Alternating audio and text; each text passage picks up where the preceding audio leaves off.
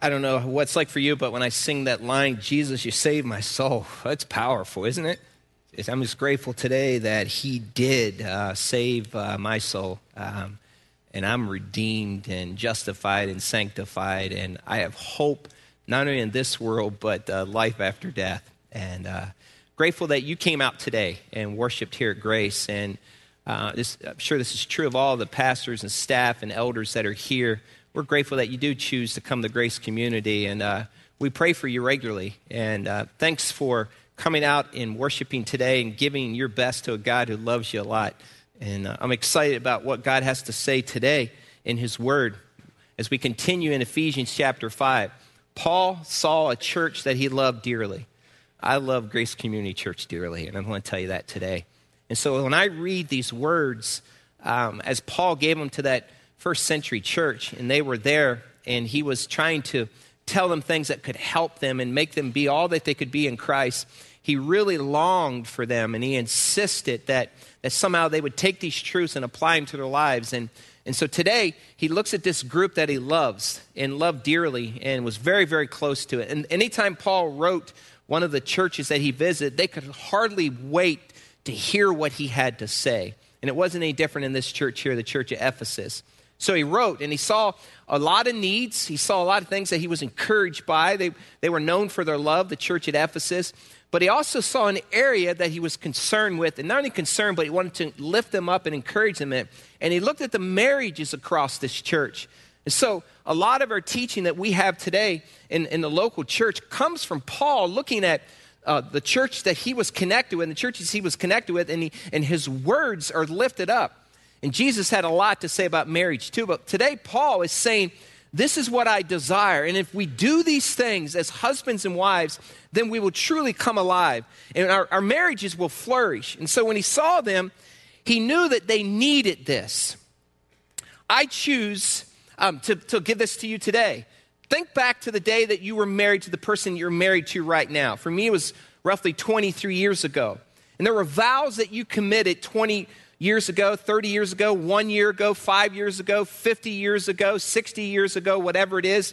There were vows that you made on that day, a commitment that you said, I will follow through with these.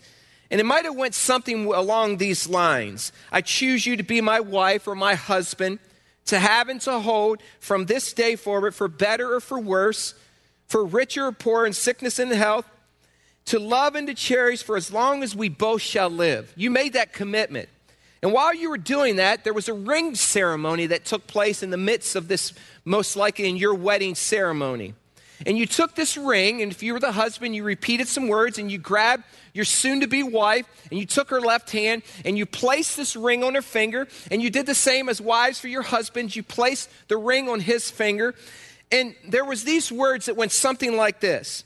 The minister of the gospel probably said, wear it always as a symbol of your love. So every time you look at your ring, it's supposed to be a symbol, a reminder of vows that you have made. Do something for me, if possible, that you don't have to. If your person doesn't want to do this, it's fine. Or if your finger is swollen, you can't get your wedding band off. I understand that. But take your wedding band if you're able to. And ladies, your engagement ring and your wedding band. And you don't have to take it off. Just, it's okay but look at it. Take a look at this symbol. This symbol, this ring is a symbol of vows and commitments that you've made. When you gave this ring, or your wife gave this ring to you, she made a commitment to you, and you made a commitment to her. And this ring is supposed to be a reminder of vows that you made. So every time you wake up and each morning you rise, a good practice is to look at that ring and say, this is a reminder of vows. This is a symbol that I'm connected to her, and God has made us one. And you can pray for that marriage. We have all kinds of symbols in our homes. We have ribbons and awards and pictures and plates and chinaware and variety of things and rugs and things that people have given us. And you'll say, well, I visited there. I brought this back and I got this. And it's so easy for us to know the stories about all these things. And we plaster them on our walls. We put them in our china cabinets. Yet the very thing that's probably the most important decision outside of, if you're married, outside of your salvation to Jesus Christ, is this commitment that you made to each other. You take the symbol everywhere you go. You don't take your china everywhere you go. You don't take your pictures everywhere you go. You take your ring. When's the last time you just stopped and looked and said, this is a reminder that I made some vows to someone that I love dearly? Seriously, when's the last time you said, this is the poster reminder, and because of that, I'm going to follow through with this commitment? Let me just, a sidebar here. If you're a person today who is married, speaking to men, and for some reason you don't have a wedding band on, maybe you say, my wedding band doesn't fit me anymore, go sell your flat screen and get a wedding band. I am serious about this. And it's like, you don't need to give another female any kind of opportunity that you might not be married. Not only is it a reminder that you're married to her, but it's telling everyone else in this world, I'm off limits. Keep it on your finger. I encourage you today, talk to Ted Linker. He's playing the drums in the main. He will get you jewelry to put on your finger, and he will give you a good discount on that. So you have no excuse. He lives here. He's on this stage. Talk to him after the service. You must wear your wedding bands, guys. All this silly nonsense that it doesn't fit, it's too big or it's too small, and I'm afraid I'm going to cut my finger off. Cut your finger off. You need other people to know that you're married. Women, wives, am I right about that? You need to wear your wedding bands. It's a commitment symbol. So quit playing your silly games and say, I'm married and I'm going to be loud and proud about it. Enough said. If I see you and you don't have a wedding band on and you're married, you will hear it from me. With this commitment came some major responsibilities and some incredible joys. Every guy sitting there like this right now just doesn't have a wedding band on his hand. Praise Jesus, right hand today. Let's just say this. You watch them walk out today. See how many guys have their left hand in their pocket? Maybe they'll be in line talking to Ted. I don't know. Let's just say it this way. When you made this commitment to God, you made a commitment for life. And there are times, and all of us would attest to this, in your marriage journey where you're reminded of this commitment that you made, and you're so glad. You're so grateful. And it's like, wow, God just gives you these moments in time that you just sit and you say, thank you, Lord. And there's these reminders that come along the way. And obviously, as I was preparing for this message, this was fresh on my mind. This week, my wife and I, one evening this week, we jumped on the Harley and we took a ride down to North Webster. And Ann says, hey, I'd like to take a ride. So, hey, let's take a ride. So we took a ride and we ended up at an ice cream shop in North Webster. I don't even remember the name of the ice cream shop. I just know that Jessica Landis worked there. That's all I know. She comes to Grace. And so we both ordered an ice cream float. She got a root beer float, and I got a Coke float. I haven't had a float in years. And as we sat there, I was reminded, as I looked at my wife, of this commitment. And I was reminded of so many things. They were just running through my mind. And as we were riding away, these thoughts were circulating as we were reminiscing on where I built my first home and helped out, and where I got a job when I was in college. We rode by the house, and it was just, we were reminiscing about some things. And when I saw her across the table, it's like God said, Jim, this is what's true. And so I just jotted these things down.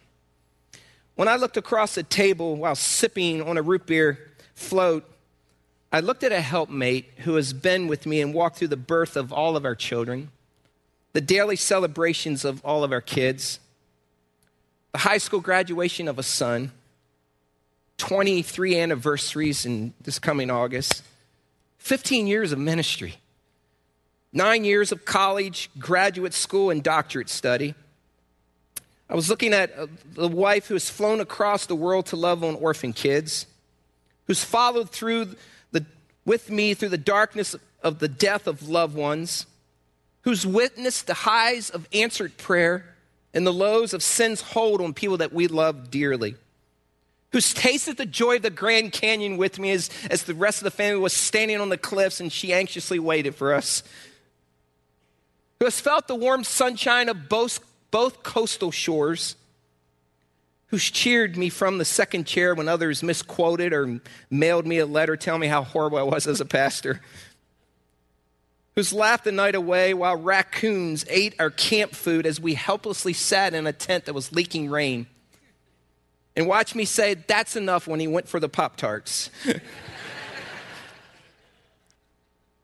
Who's dug and planted crops in the ground in a garden in the backyard with me so I could relive a childhood passion. Who's walked into large rooms like this service today only because her husband was a keynote speaker. Who spiced up romance with fun, spontaneous interludes. Who tediously kept track of every financial record from Twizzlers to 30-06 rifles. Who smiled as I experienced the thrill of a bear kill and the rumble of a Harley in our garage. Who's run 4.6 billion miles to stay in shape. Who's traveled the Pennsylvania Turnpike 4 zillion times to visit family. Who has scraped food together and even stood in food lines so that our family could eat while in college and seminary. Who's made a home a place of refuge, spent her entire marriage interceding in prayer for us as a family. Who's washed 2 freight liners of clothes. Who's organized 757 van pools for kids' sports. Who's chose not to eat garlic or eat ranch dressing because I can't stand the smell. It's true. And who has never, not once, gave her affections or heart to another man. You see, that's commitment. And I am blessed. And when you have that kind of commitment from someone that you love dearly and they love you back, it is so good to be in that kind of relationship. It just is. It's good to be in that kind of relationship. So as I stand here today, I'm not perfect, nor is my wife perfect. And I have many more faults than she has. That's the truth. Yet, I am committed to her until death parts us.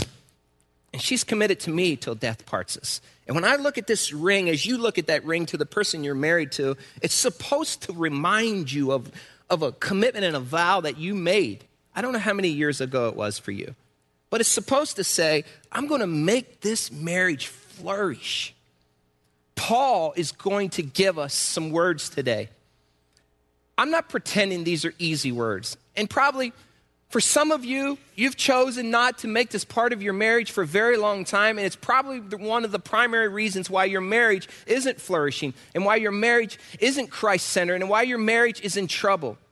So let's take a look today. We're going to begin with Paul says to women, wives, and what he says to men, husbands. Grab your Bibles and turn to Ephesians chapter 5. Ephesians chapter 5.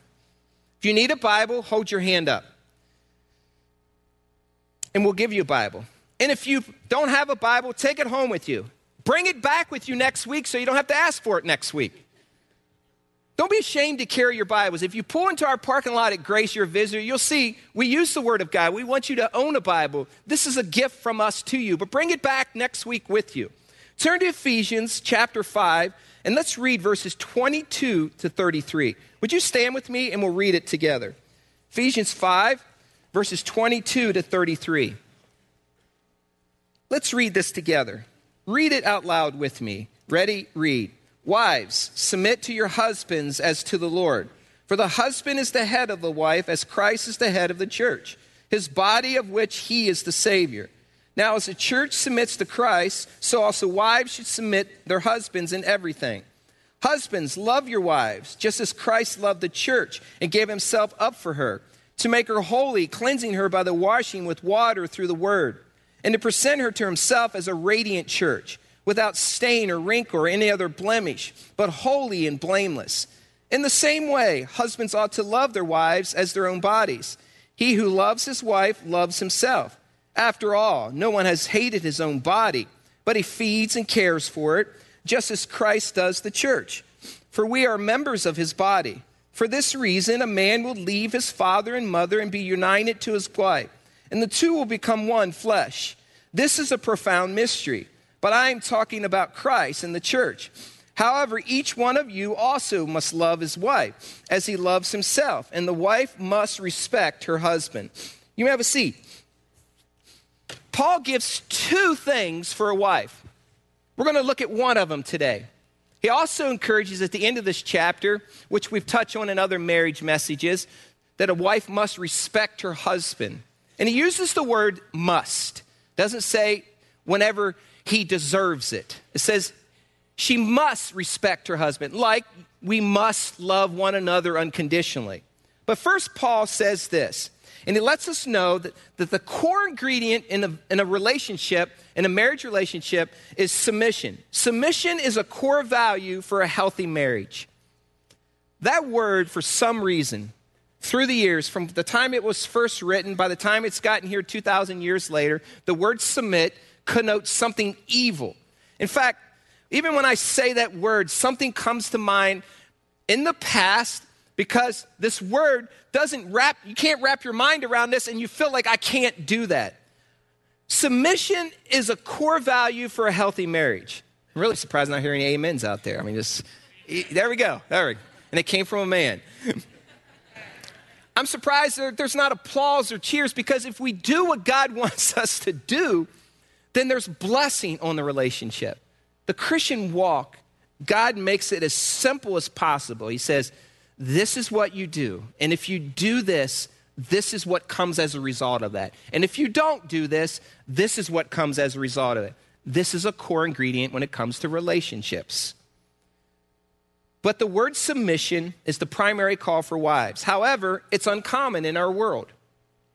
Women and men don't like to follow. We want to lead. It's easier to point out all the reasons why wives shouldn't follow their husbands, because he's poor at this. And I gave him 3 days to lead when we were 19. He hasn't led since, so I gave up.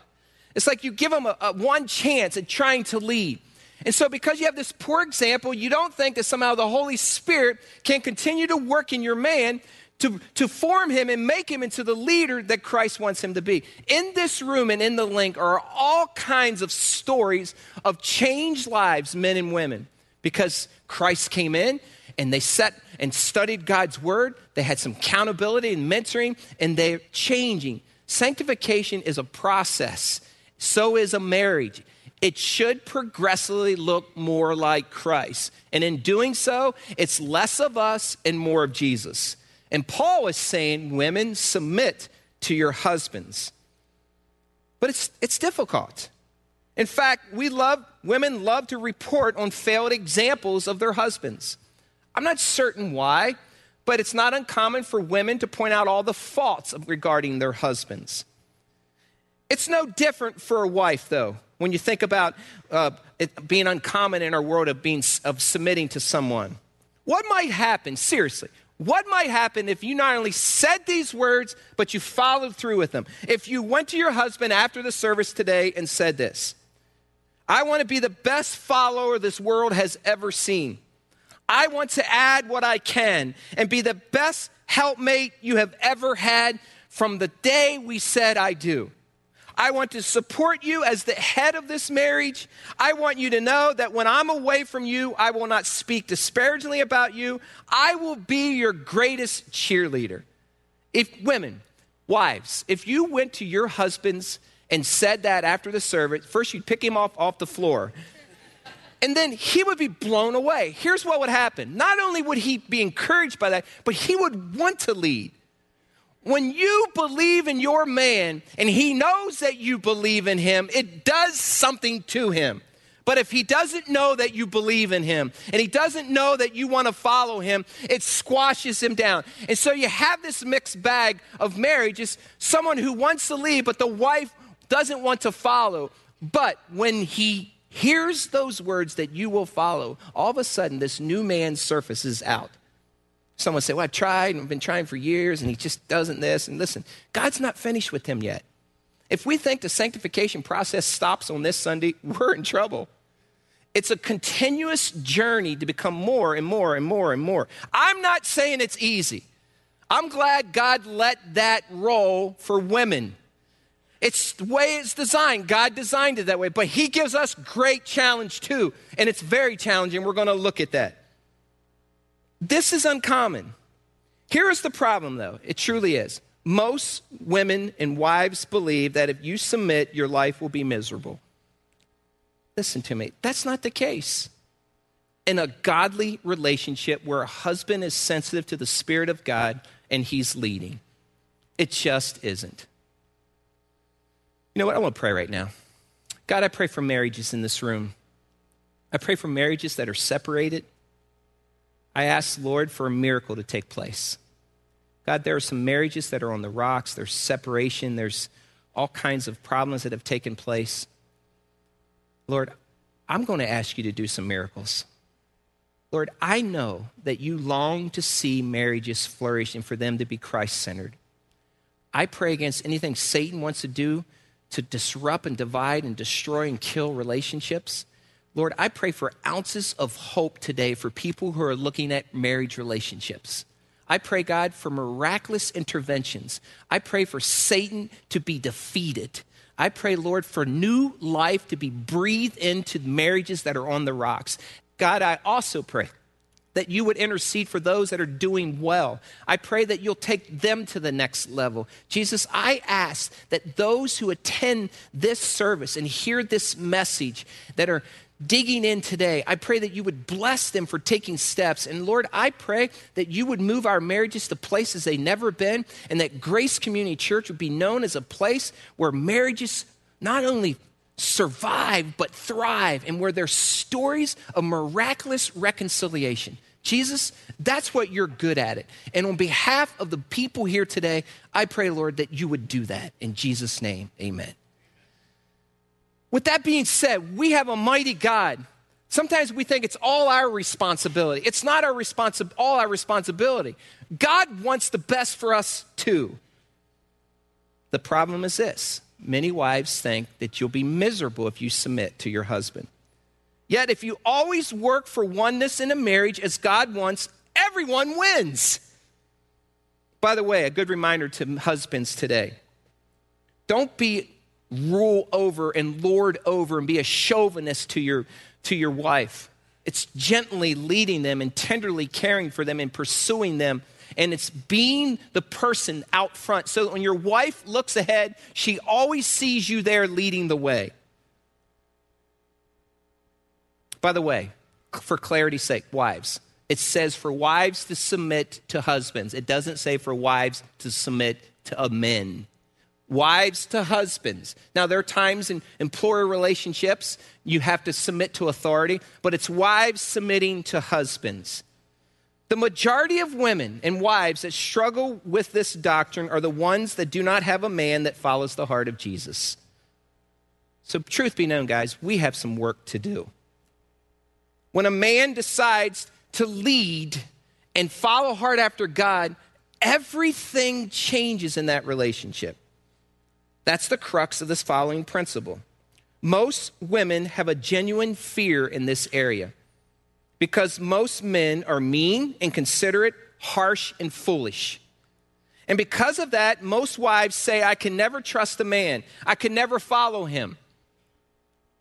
And you shut down, and you do not follow, and you let fear rule your lives because you have a man who isn't leading. But I still believe that's possible for men to be sensitive to the Spirit of God and to lead well. Ladies, live out of your faith, not out of your fear. God always honors faith. He longs for the husband to lead and for you to follow.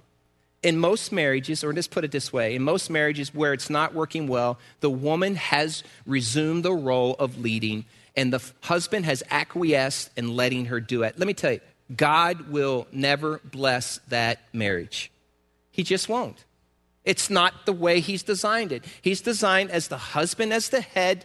Christ is the head of the family. Then the husband and the family, he makes the final decisions with all after taking her input in and his input in. Wives, you do not need to submit to something that leads you to sin too, or breaks the laws of the government. You have God as authority. You have the laws of the land. You have your husband. If your husband is asking you to do something that's sinful, you don't have to do that. If your husband is asking you to do something that breaks the law, you do not have to do that. But you must be willing to submit to his leadership that's Christ-centered. Let me pause by saying this again. I'm sorry for all the husbands out there who fail to take the lead in your family and in your marriage. But you got to believe that it's possible that he can.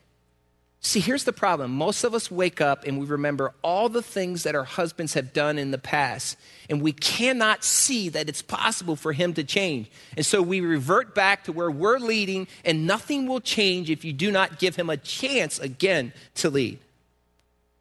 And when most women feel the need and take the reins, the marriage relationship can fall apart. Women also feel, and married women also find it virtually impossible to believe that the Lord, who was raised from the dead himself, can handle her husband.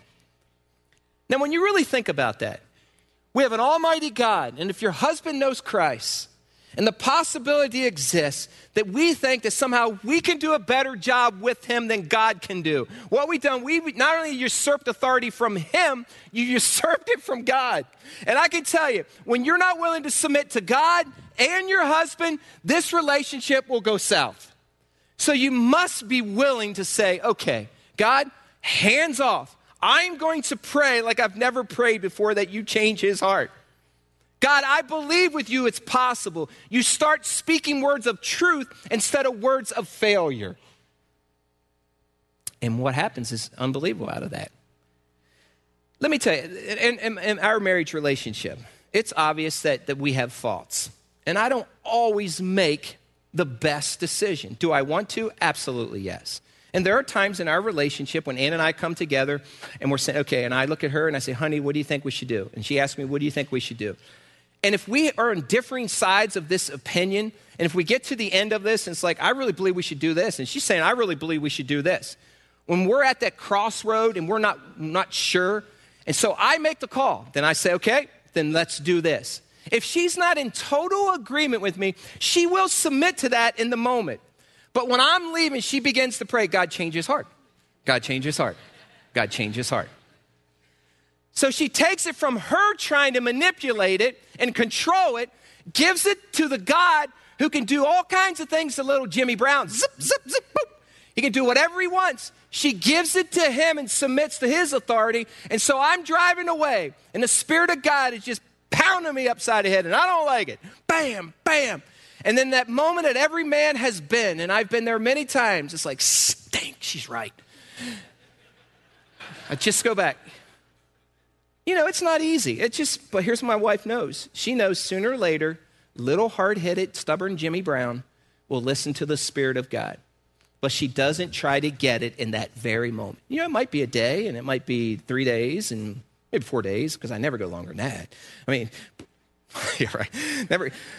Whatever it is, she prays, and it's those moments I go back and I say, honey, you were right. I tell you, that's a win-win situation, by the way, guys, any way you look at it. She doesn't try to usurp that authority, take it from God. She says, all right, God, you're good at this. I'll submit to you here. Take little Jimmy. And he takes little Jimmy, and he brings him back to Ann. That's the picture of taking, when a situation isn't going the way you want, give it to a God who can knock some sense into your hubby. That's submission. That's the picture here. You see, part of the problem is this. Failure is a man's worst fear. And ladies, you must encourage your man with words in private and public. A lot of men are afraid to make mistakes, so they say, you do it. So failure is our worst fear. And so if you have a wife that always points out your failures, what men do is stop leading. Because, she's just going to say I didn't do it right. And why even try? Because everything I try to do, it doesn't satisfy her. And so you must pour words of encouragement into him. That means in your prayer circles, you don't condemn him. That means you praise him. That means on your Facebook status, you don't put things like, I wish he was doing this instead of that. You don't use that as a forum to cut down your man. You build him up. Every man wants to know that you think he's really something. He won't tell you that all the time, but he loves it when you think he's the man. And not only when he thinks that, he needs to hear that from you. And so, ladies, speak it. Look at him, say, you rock, baby. Tell him that. Speak those words. And all of a sudden, what happens to a man, it's like you inject something right into him. It's like, oh man, it's the stuff that wasn't there, and it goes in. It's like, whew. He feels like he can conquer the world, and he says, let's go take the world, baby. So you pour that into him by submitting and honoring those with him with those words. I have seen men with great potential just dry up because of a nagging, complaining, gossiping wife. Listen to me, ladies. Don't let his failures of yesterday mess up a beautiful start to this day. Let yesterday be history. Build upon a new day. Don't drag yesterday into today and start off by saying, man, you were a failure yesterday. And some people start their days that way. It's like they wake up and they've had a good night's rest and they look over and say, know what you did yesterday? I mean, why start your day that way? Speak life into him. It's going to be a new day. God's mercies are new every day for you. Why don't you say, I got some new mercies today for you, and you need a bunch of it. That's the picture, starting it out. He needs words of strength.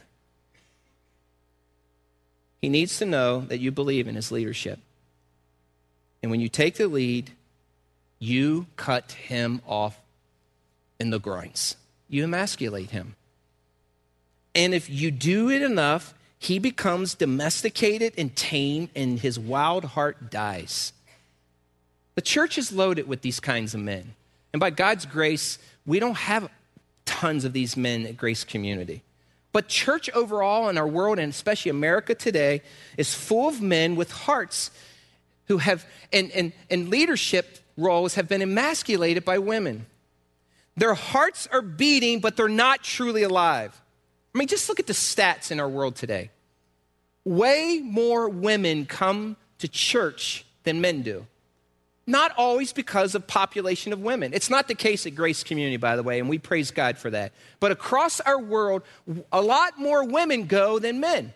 Because somewhere along the road, some wife chose to take the lead, chose to let him be pushed down. And so he doesn't show up. He finds other things to do. He'd much rather do this. Or he goes to a church that doesn't challenge him and call him out. And so you have this vicious cycle that takes place. The man gets drugged to church, and then he doesn't like it. And then you have these children that rise up. You have these boys that rise up. And if you're a wife who has taken and usurped authority, so you start dragging your sons because he's not bringing them to church. So you bring them to church, and they come screaming and dragging, and they sit in the service, and they're bored to tears. And by the time they're 16 years old, you watch it.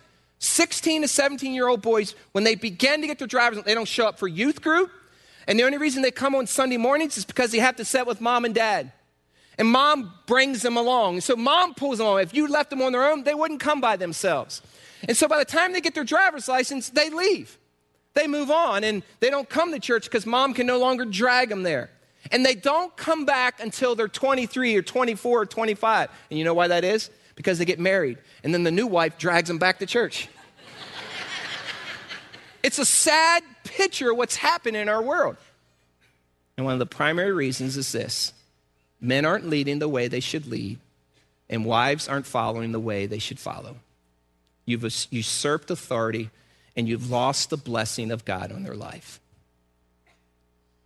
Ladies, you have been cursed from the beginning with this desire to rule over your husband. And I've heard this over and over. Well, I'm just a better leader than his. He's not a good leader. Listen to me. If you begin to speak that enough, and he hears that enough, he's going to believe that, and he's just going to say, hey, then just take it. But if you tell him, I believe in you, I'm going to let you lead, and you acquiesce your leadership so that he can lead, but you give him input and you work together as helpmate. Listen to me. Things could happen and turn that relationship around. It's so difficult to open your heart up and allow him to lead because you fear you'll be hurt if you let him lead. Because 3 months ago on Saturday night, I let him try to lead, and look what happened. And so you woke up this morning, and it's like he's just waking up. He had a good night's rest. And you say, you know what happened 3 months ago? Listen to me. God's mercies are new every morning, and so should yours be to him. Every morning, mercies are new. Make him your hero, ladies. Allure him. Every man wants to be a gladiator. He wants an adventure to ride, a battle to win. He wants not only to lead the journey, he wants you as a major part of the journey. Show him you want him. Tell him you love him. Ask him to lead you. That's the picture of following well. You become his cheerleader. Paul doesn't stop there. Secondly, he says this to husbands. Husbands, love your wives as Jesus loves the church. And I am convicted by that. Especially when I read a line that said, here's how much Jesus loved the church. He gave his life so that your soul could be saved. And when you really think about it, compare, Christ showed his love, the full extent of his love. He went to death, a brutal death on the cross. And our example to follow is love our wives the way Christ loves the church. I'm very convicted by that, and I was convicted again this week because it drives me to my knees because I don't measure up. The goal is to be like Christ. We can never be exactly like him, but there's so many times that I fall short of the kind of love that Jesus gives me every day for my wife, Ann. I suspect it's probably the same for you too, the rest of the husbands in here. Love her like you love your own body, Paul says. How much effort did you put into making you look good today? How much time did you primp in front of the mirror? Some wives are saying you should have taken more time. How much time did you take care of yourself? What are you doing to make your body fit? What are you doing to keep your body the right nutrition? What are you doing to be able to make a difference in your job and workplace? Are you studying? Those are the kind of things Paul says, not only for you, but you pour into your wife. Love her the way you love yourself. In the same way, look at verse 28. Paul says this. Look at verse 28. He says, in the same way, husbands ought to love their wives as their own bodies. He who loves his wife loves himself. After all, no one has ever hated his own body, but he feeds and cares for it just as Christ does for the church. There's a principle in Scripture that goes like this. Give, and it shall be given unto you. And then you apply that to love. Love someone, and it will be given love back to you. If you want to be loved in this marriage relationship, Paul says throughout Scripture and his other writings that ties in with this, we're supposed to love our wives. In order to be loved back, you got to give the love. You don't do it to get it back. You do it because it's what God wants you to do. The Word of God also tells us this in John. We love God because he first loved whom? Us. We learn to love one another because God has given us an example. Men, your chance to show your wife and to give her an example of Christ is for you to love her unconditionally. And so the example is you love, you get love back. God loved us, gave us an example, we love back. We're able to love because of his love. Your wife is able to love because you love her. It's this beautiful cycle of chemistry. It's this beautiful cycle of obedience. It's this beautiful cycle of team and oneness. You love her, she loves you back. What kind of love is that? I mean, what kind of example does God give us? Love that forgives, love that builds up, love that's patient, love that doesn't hold grudges, love that gives all, love that has her interests in mind first, love that makes her shine. Seriously, I go to Jesus as a comforter, as to get support, to get wisdom, as a model to live by. I wonder if our wives come to us for that. Does your wife come to you because she knows she'll get comfort? Does your wife come to you because she knows she'll get wisdom? Does your wife come to you because she'll know she'll get protection? Does your wife come to you because you're a model and you look like Jesus Christ? As the head and you're the scout out front, you are the example of Christ. And when she sees you, she sees someone who looks and models after Jesus. I wonder if our wives come to us as spiritual leaders too. Because look back at this. This is very convicting. Look back in verse 26. It says, verse 25, husband, love your wives just as Christ loved the church and gave himself up for her. To make her what? What's the word? Holy, cleansing her by what? Washing with water through the what? You know what that means, guys? That means we study God's word. That means we dig in. It doesn't mean we open our Bibles up only on Sunday morning, but that's a great thing to open up your Bible on Sunday morning. That means throughout the week you have a plan that you're going to dig in and study God's word, where you're reading God's word. And because you're reading God's word, you wash her and make her holy and blameless, and you cover her because you've been instructed with God's word in order how to love her and love God. You dig in, you shower her with God's word. It's a beautiful picture. It's very convicting. Maybe the reason your marriage isn't working, one of the primary reasons is because you're not a student of God's word. That's convicting, guys. That means you dig in, you memorize, you study. You're the scout. You're asking God for the answers are out front. You're digging in. And by you digging in, you're washing her with water through the word of God. And so when she comes to you for advice, you know what? Well, I read that this week, and I got this conclusion here. You're close to God. And when you're close to God, you're the kind of leader that God intended you to be. So how you doing? How much time do you spend digging in? Do you have a plan? I mean, we provide a plan in the bulletin. You go to the bulletin, you can read through the Bible in a year. It's a variety of verses, and you must say, I don't know where to start. Open up your bulletin. You can start today, and you can get back here next year, and you'll be through the Bible. Maybe it's just reading a proverb. There's 31 proverbs. You want a great way to read? Go to the proverb of the day. Whatever the day of the month is, read that proverb for the day. Fill your mind with that. Wash her with the word of God. Men, we have great responsibility. And what has happened in the church overall is that men have fled, and it's being led by women who are just tired and beat up, and they're hungry to grow, but they don't have a man to lead them. It's our chance to lead. Let's do it. That's the picture that's here. The husband is the initiator. He pursues her. He pursues God. He leads her.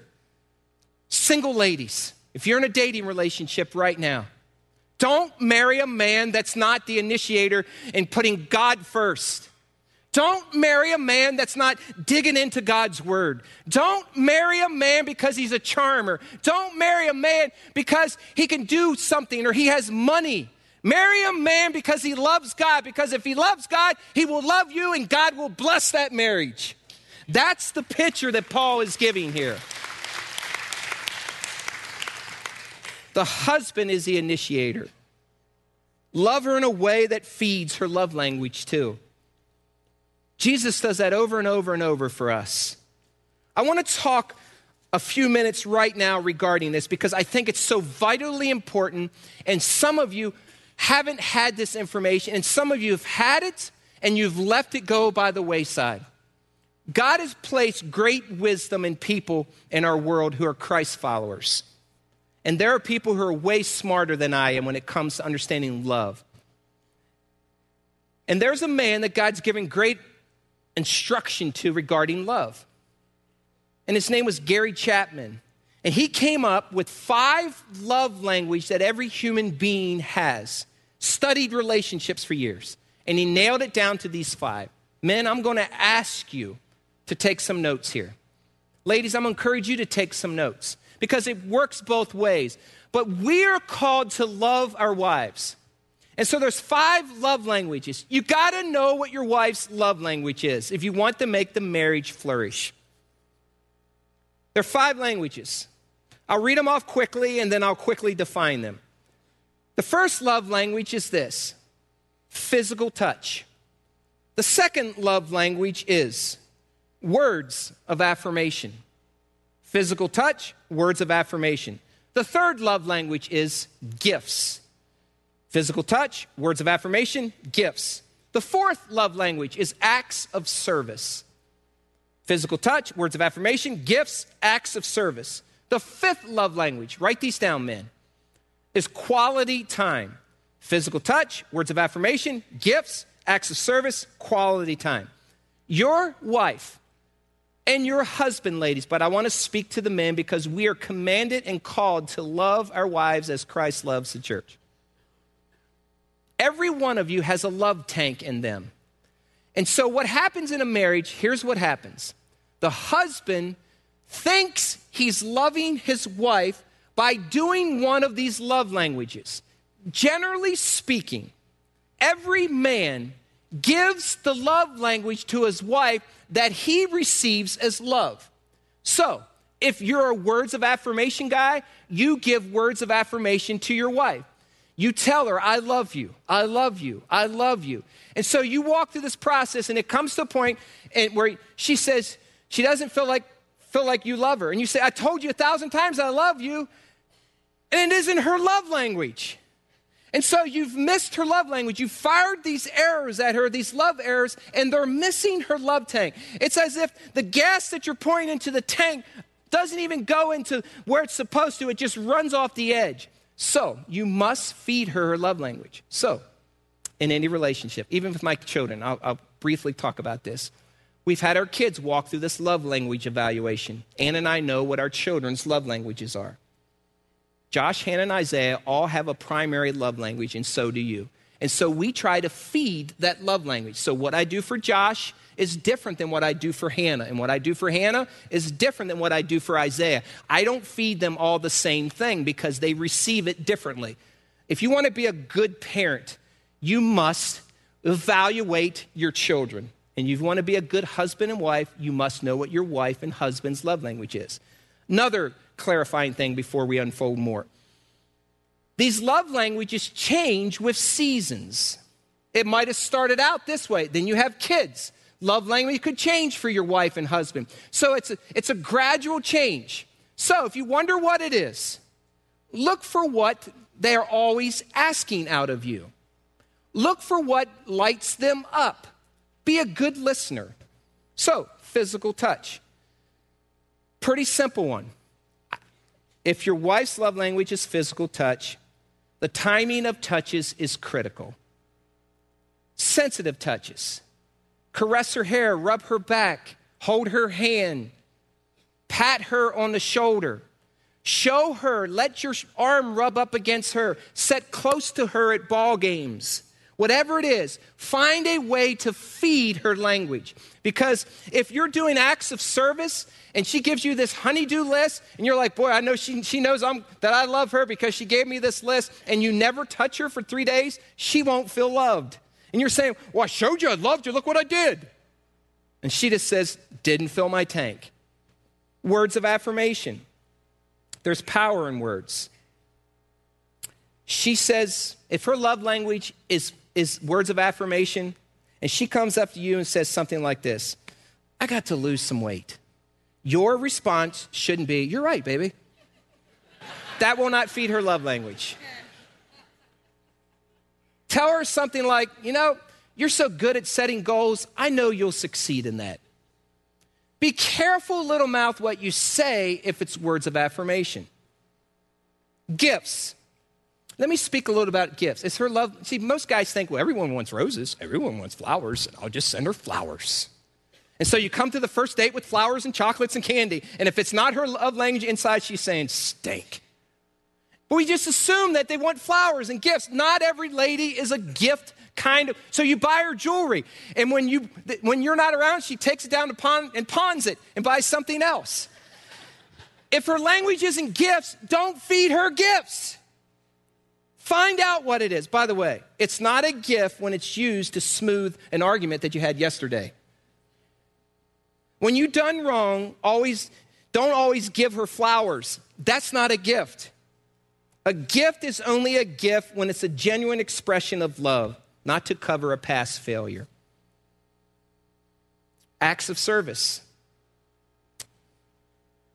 You'll hear some people say, guys, a variety of things here. If your wife is coming after you, and it's not in a nagging way, she's asked you to do some things, and you begin to see a pattern that when you do these things, it's a good evening. I mean, this isn't difficult. It's rocket science here. Then guess what? Her love language is probably acts of service. So you pray and say, God, give me some acts of service because there's some great benefits at the end of this. It's not difficult, guys. It just isn't. I know we're dense, but listen to your wife.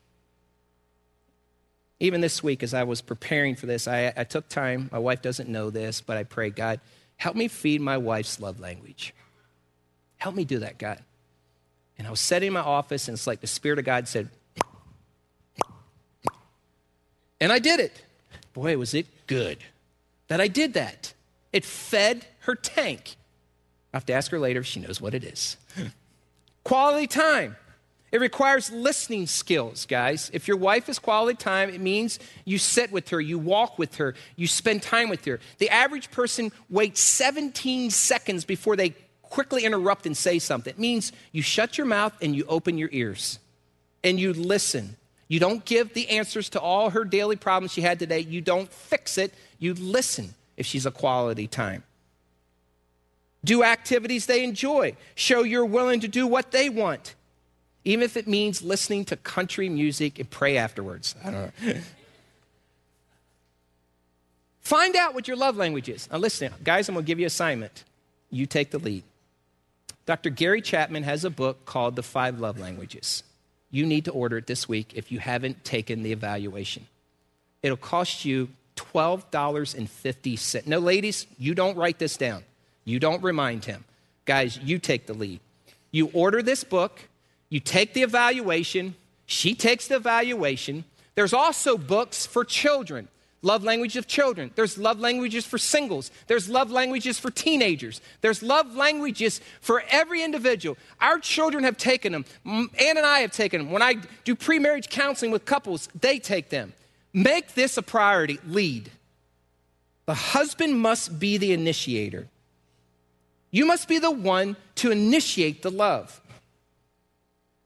There's so much freedom to that statement too, because guys, we're wired to lead. And when you do it the way Christ wants you to, there's benefit to that.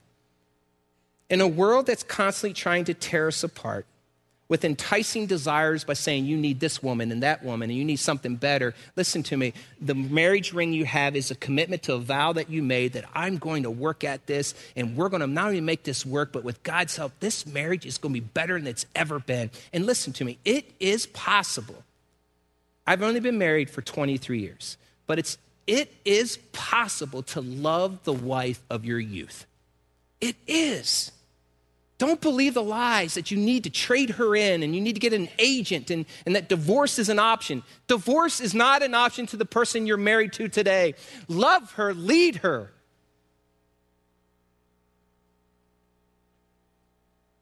God help us today. There's a lot of good information here, Lord, and we could talk for hours more. But basically it comes down to this. Women must submit and follow their husbands, and men, we must lead well. And we must be the initiators in loving our wives. God, I pray for this room today. I pray that we take the lead as men and lead well. And that we look at our rings regularly and we remember this vow that we've committed to our wife. And that we would work hard at that. And I pray that wives would do the same. And they would pour into their husbands. And I pray that we would feed our love tanks.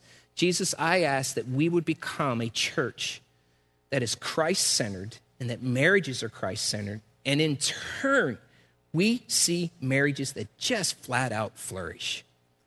Help us to lead, God. Our wives are longing for us to lead. In Jesus' name, amen.